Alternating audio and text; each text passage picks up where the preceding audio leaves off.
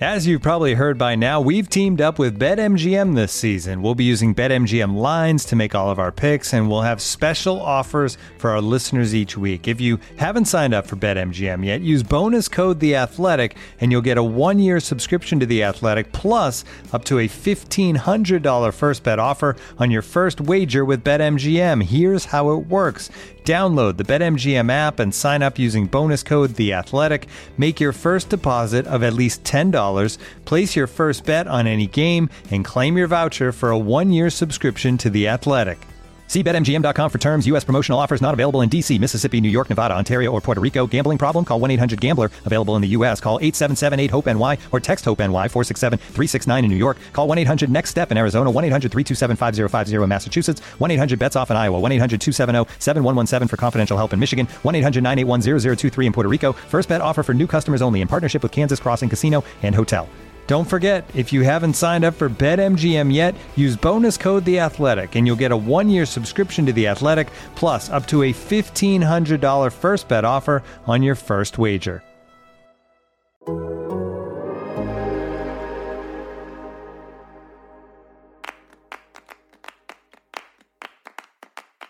The New England Revolution got an interesting reward for winning the MLS Supporters Shield and setting the points record. 23 days without a game. Tonight, they take on New York City FC in the MLS playoffs with a historic season on the line, and Sam Stejskal is here to break down what to watch for. I'm Alex Abnos, and this is Soccer Every Day for Tuesday, November 30th.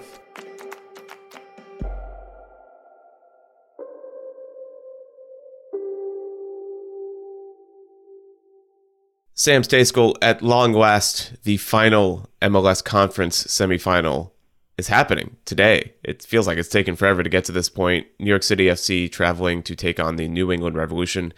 NYC FC has had a fine season overall, and I'll ask a bit about them later, but I want to focus the first part of this on the Revolution, who have had just a fantastic season in a way that feels very unlike MLS 3.0 or 4.0 or whatever version of MLS we're at this point. You wrote a story about this and sort of how they managed to change, and you started the sort of narrative of the story in 2019. What was the state of the Revs at that time? Can I curse on this podcast, Alex? No, I'm kidding. It was Absolutely. It was a shit show, to quote Bruce Arena, who came in May of 2019 and inherited a team that was a mess. I was living in Boston at the time, and I was fortunate enough to be kind of around that team at that point in time. There were so many bad results and losses. And, I remember covering a game at Gillette Stadium midweek against Montreal, then known as the Impact, rest in peace. And Montreal had issues getting out of Canada. They had issues traveling down. Their flight got canceled, delayed. They were sitting in the airport for like 10 hours. Eventually, these were not COVID issues, by the way. These were 2019 pre-COVID, pre-COVID. Yeah. And they eventually they were supposed to leave the day before the game. They ended up leaving like 6 hours before kickoff was when their flight took off. They didn't get to the team hotel, which is located basically at Gillette Stadium, until 3.5 hours before the game began. These are not ideal circumstances. And they came out and they smashed the Revs 3-0. This was not a particularly good Impact team. It wasn't like they were running the league or something, but they absolutely dominated them. This came off the back of a loss at home to FC Cincinnati. There were just bad games left and right. There was a 5-0 defeat to Chicago, a 6-1 loss at Philly. Those were back-to-back, ended up sealing Brad Friedel's fate. And, talking to Matt Turner, talking to Andrew Farrell for that story I did, just being around that team at that time, it was dire. The guys were done. The players were completely checked out. Andrew Farrell basically was like, at halftime of that Chicago game, guys gave up. And to go from that, looking like the worst team in the league, again, they lost at home to FC Cincinnati, to a place where in 2021, they're not just winning the Supporters Shield, but they're setting the all-time MLS regular season points record. And they're doing so relatively comfortably, by the way. It's pretty remarkable. Well, you mentioned two players, and you talked to, two players for the story, Matt Turner and Andrew Farrell. I think their individual sort of progression as players is notable in the context of the larger team. Where were Matt Turner and Andrew Farrell as players at that time in 2019. Well, Matt Turner was on the bench at that time. Yeah. He had started most of the year in 2018, and he had done pretty well. He's a goalkeeper, by the way, in case anybody hasn't been watching the U.S. national team. He had started most of 2018. He'd done pretty well. Brad Friedel gave him his chance. And then 2019, he sort of lost his job. And not only did he lose his job, he was the third string goalkeeper for the Revs for most of the start of that season. His actual first start of the year came in that aforementioned 5-0 loss at Chicago, Friedel's last game in charge. And so he was not in a great place. He was thinking, and he said this to me when I spoke to him recently, he was thinking, I don't know what I'm doing. Like, I feel like I might need to leave. Like, is soccer going to be my thing? Like, am I going to get a chance under the new head coach? What's going on? And so obviously his progression to national team goalkeeper and sometimes starter has been remarkable. And Farrell, he was relatively, like, he had some highs before, right? He started an MLS Cup with the Revs way back in the day, in 2014. So it's not like he was coming from nothing. He was playing a lot. He's played a lot every year. He's been in New England. But yeah, now part of a team, and a regular starter, an important player on a team that, like I said, all-time points record. Well, those poor results cost Brad Friedel, the manager, his job. It's clearly something wasn't vibing there. But Bruce Arena comes in. Bruce Arena was not exactly. He's obviously a giant figure in MLS and in American soccer, and a hugely respected coach. But his career was not exactly like flaming hot at the time that he came into the New England Revolution. I think that's fair to say. Probably closer to flaming out, right? Sure. I think we were 20 months removed at that point from the disaster in Trinidad and Tobago, where the U.S. national team did not qualify for the World Cup under Bruce Arena's watch. That wasn't all his fault, of course. Jurgen Klinsmann has his share of the blame, and Bruce came in late in the hex, or not late in the hex, but after a couple of hexagonal games and couldn't get it over the line. But his nature, his no apologies, no regrets. I did everything. I did a great job with the USMNT. That didn't exactly rub people the right way. And he said all of those things, and he doubled down on them when he was introduced as Revs head coach. And people were like, your last year at the Galaxy wasn't all that great. Like, MLS has changed a lot. Are you the right guy to lead a rebuild? Right? Because that's what it looked like. It looked like this was going to have to be a teardown and a rebuild. And we're looking at multiple seasons before the Revs are even like decently competitive. And there were real questions. He answered all of those resoundingly. Like, the Revs didn't lose a game, it felt like, for like 3 months after the firing and hiring of Arena, which is incredible. They made the playoffs with a game to spare in 2019. And for me, this is all just kind of about empowerment, right? Under Friedel, players walked around on eggshells. They would have to do sprints if they lost a game. They were getting yanked in and out of the lineup. No one had a real good idea or a real good sense of how they wanted to play. The real defining feature of that regime was, hey, if you mess up, you're gone, right? Like, you're out. And everyone was playing with fear. And Arena came in, and there's some fear with Bruce, I think, with players, right? But there's also honesty and directness and a straightforwardness that I think players really appreciate. Hey, you do X, Y, Z, you're going to play. If not, someone else is going to come and take your spot, right? But I'm also going to empower you. I'm going to give you freedom to do your thing, express yourself. And they've taken that and they've run with it. Looking for an assist with your credit card, but can't get a hold of anyone? Luckily, with 24/7 US-based live customer service from Discover, everyone has the option to talk to a real person anytime, day or night. Yep, you heard that right. You can talk to a real human in customer service at any time. Sounds like a real game changer if you ask us. Make the right call and get the service you deserve with Discover. Limitations apply. See terms at discover.com/creditcard. Looking for an assist with your credit card but can't get a hold of anyone? Luckily, with 24/7 US-based live customer service from Discover, everyone has the option to talk to a real person anytime, day or night. Yep, you heard it right. You can talk to a real human in customer service anytime. Sounds like a real game changer, if you ask me. Make the right call and get the service you deserve with Discover. Limitations apply. See terms at discover.com/creditcard. I want to read a couple statistics and number type things having to do with their season in 2021. Goals scored 65. That's the most in the league. Goals allowed 41. That's not the least in the league, but it's in the top 10. They never went more than 3 games without winning. They never lost twice in a row. They never drew twice in a row. They had one 3-game stretch where they had a loss sandwiched by 2 draws. That's an insane thing to do over the course of a full season. How have they managed to put this together with what is largely, Sam, the same roster that Bruce Arena inherited? There are some key additions, but by and large, this is more or less the same group that he came in with. I think basically 6 of their regular starters were on that team in May 2019. Now, you mentioned there have been some key additions. Gustavo Bo, he came in, I think, 6 weeks after Arena did back in 2019. Okay. Adam Buksa, their leading goal scorer this year, he came in the offseason after 2019, ahead of the 2020 season, the Polish striker.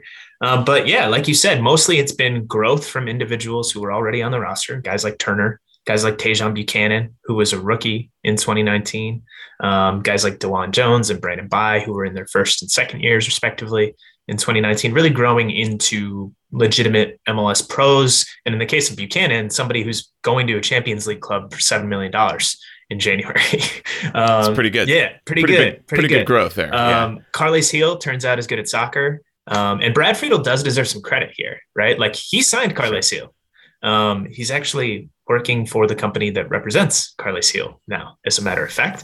But he brought him, and he drafted Tajon Buchanan and DeJuan Jones and Brandon Bai and gave Matt Turner his chance. So he had an eye for talent, right? He just couldn't get it to where it needed to be on the field. But yeah, so it's mostly been growth, and there have been some real kind of domestic acquisitions, right? So Matt Polster formerly played for the Fire. He went over to Rangers in Scotland for a year and a half or so.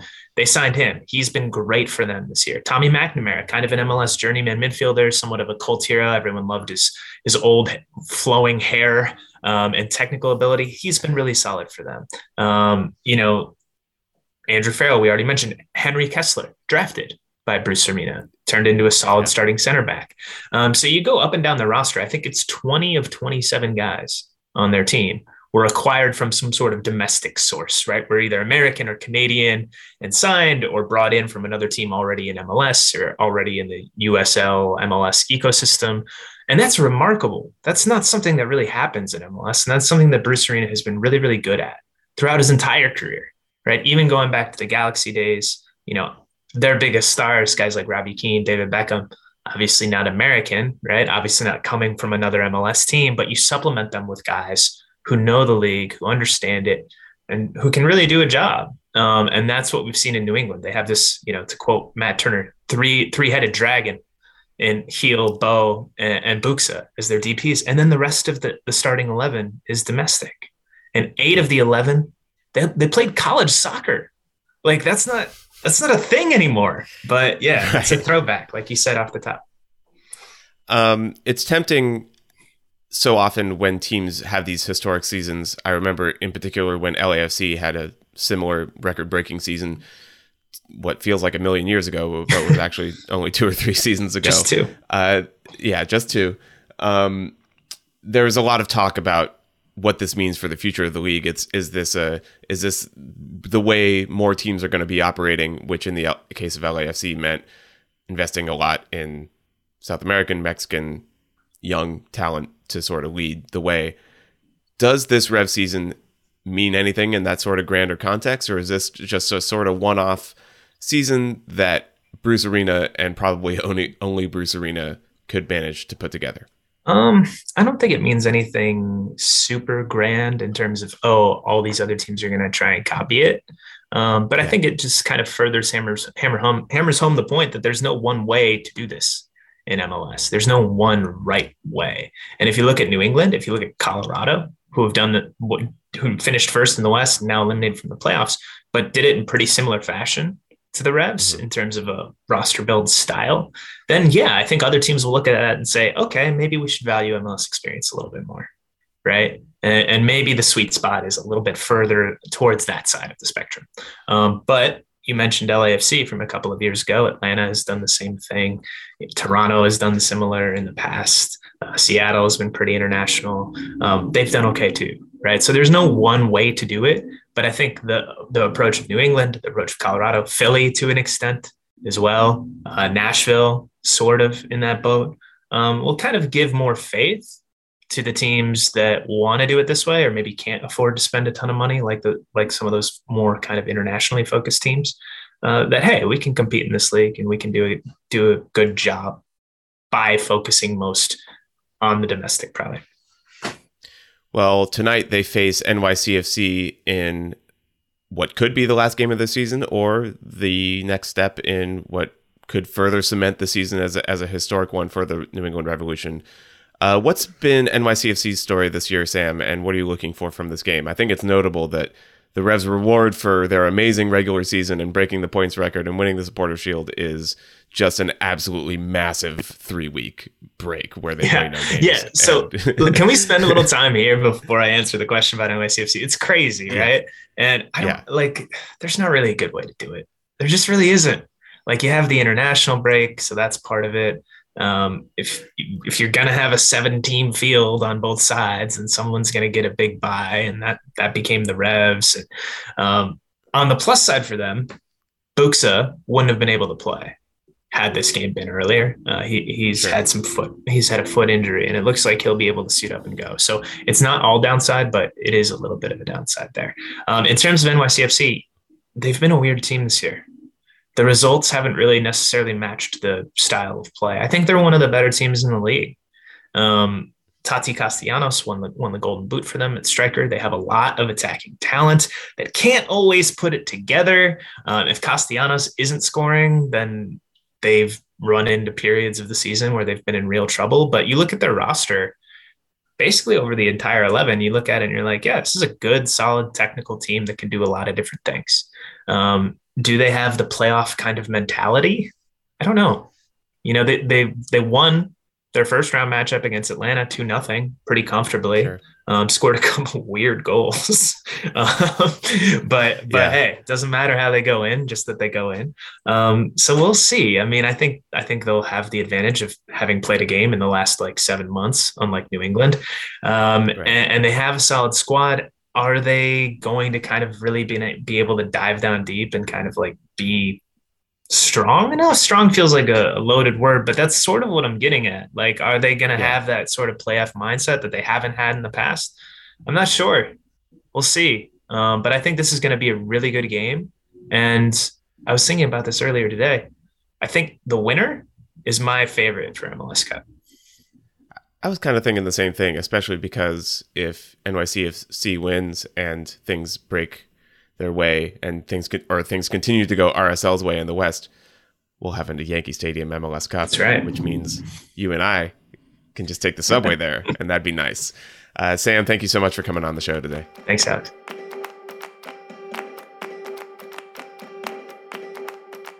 Sam's story about the New England Revolution's turnaround is linked in our show notes, so you can read it there, along with a story that we just released yesterday by Pablo Maurer and Matt Pence about Bruce Arena's very first coaching job. He got his start in 1977 as a 24-year-old as a head coach at the University of Puget Sound, which is not now and was not then a soccer powerhouse. But his former players remember it well, and it's a great story that you should definitely check out. Again, both those are linked in the show notes. And before I get to the actual outro, congratulations are in order to Lionel Messi for winning yet another Ballon d'Or. He kind of ran away with this one with 613 points. The others in the top, let's say, 6 or 7, Robert Lewandowski, Jorginho, Karim Benzema, N'Golo Kante, Cristiano Ronaldo finishing in 6th behind all those players.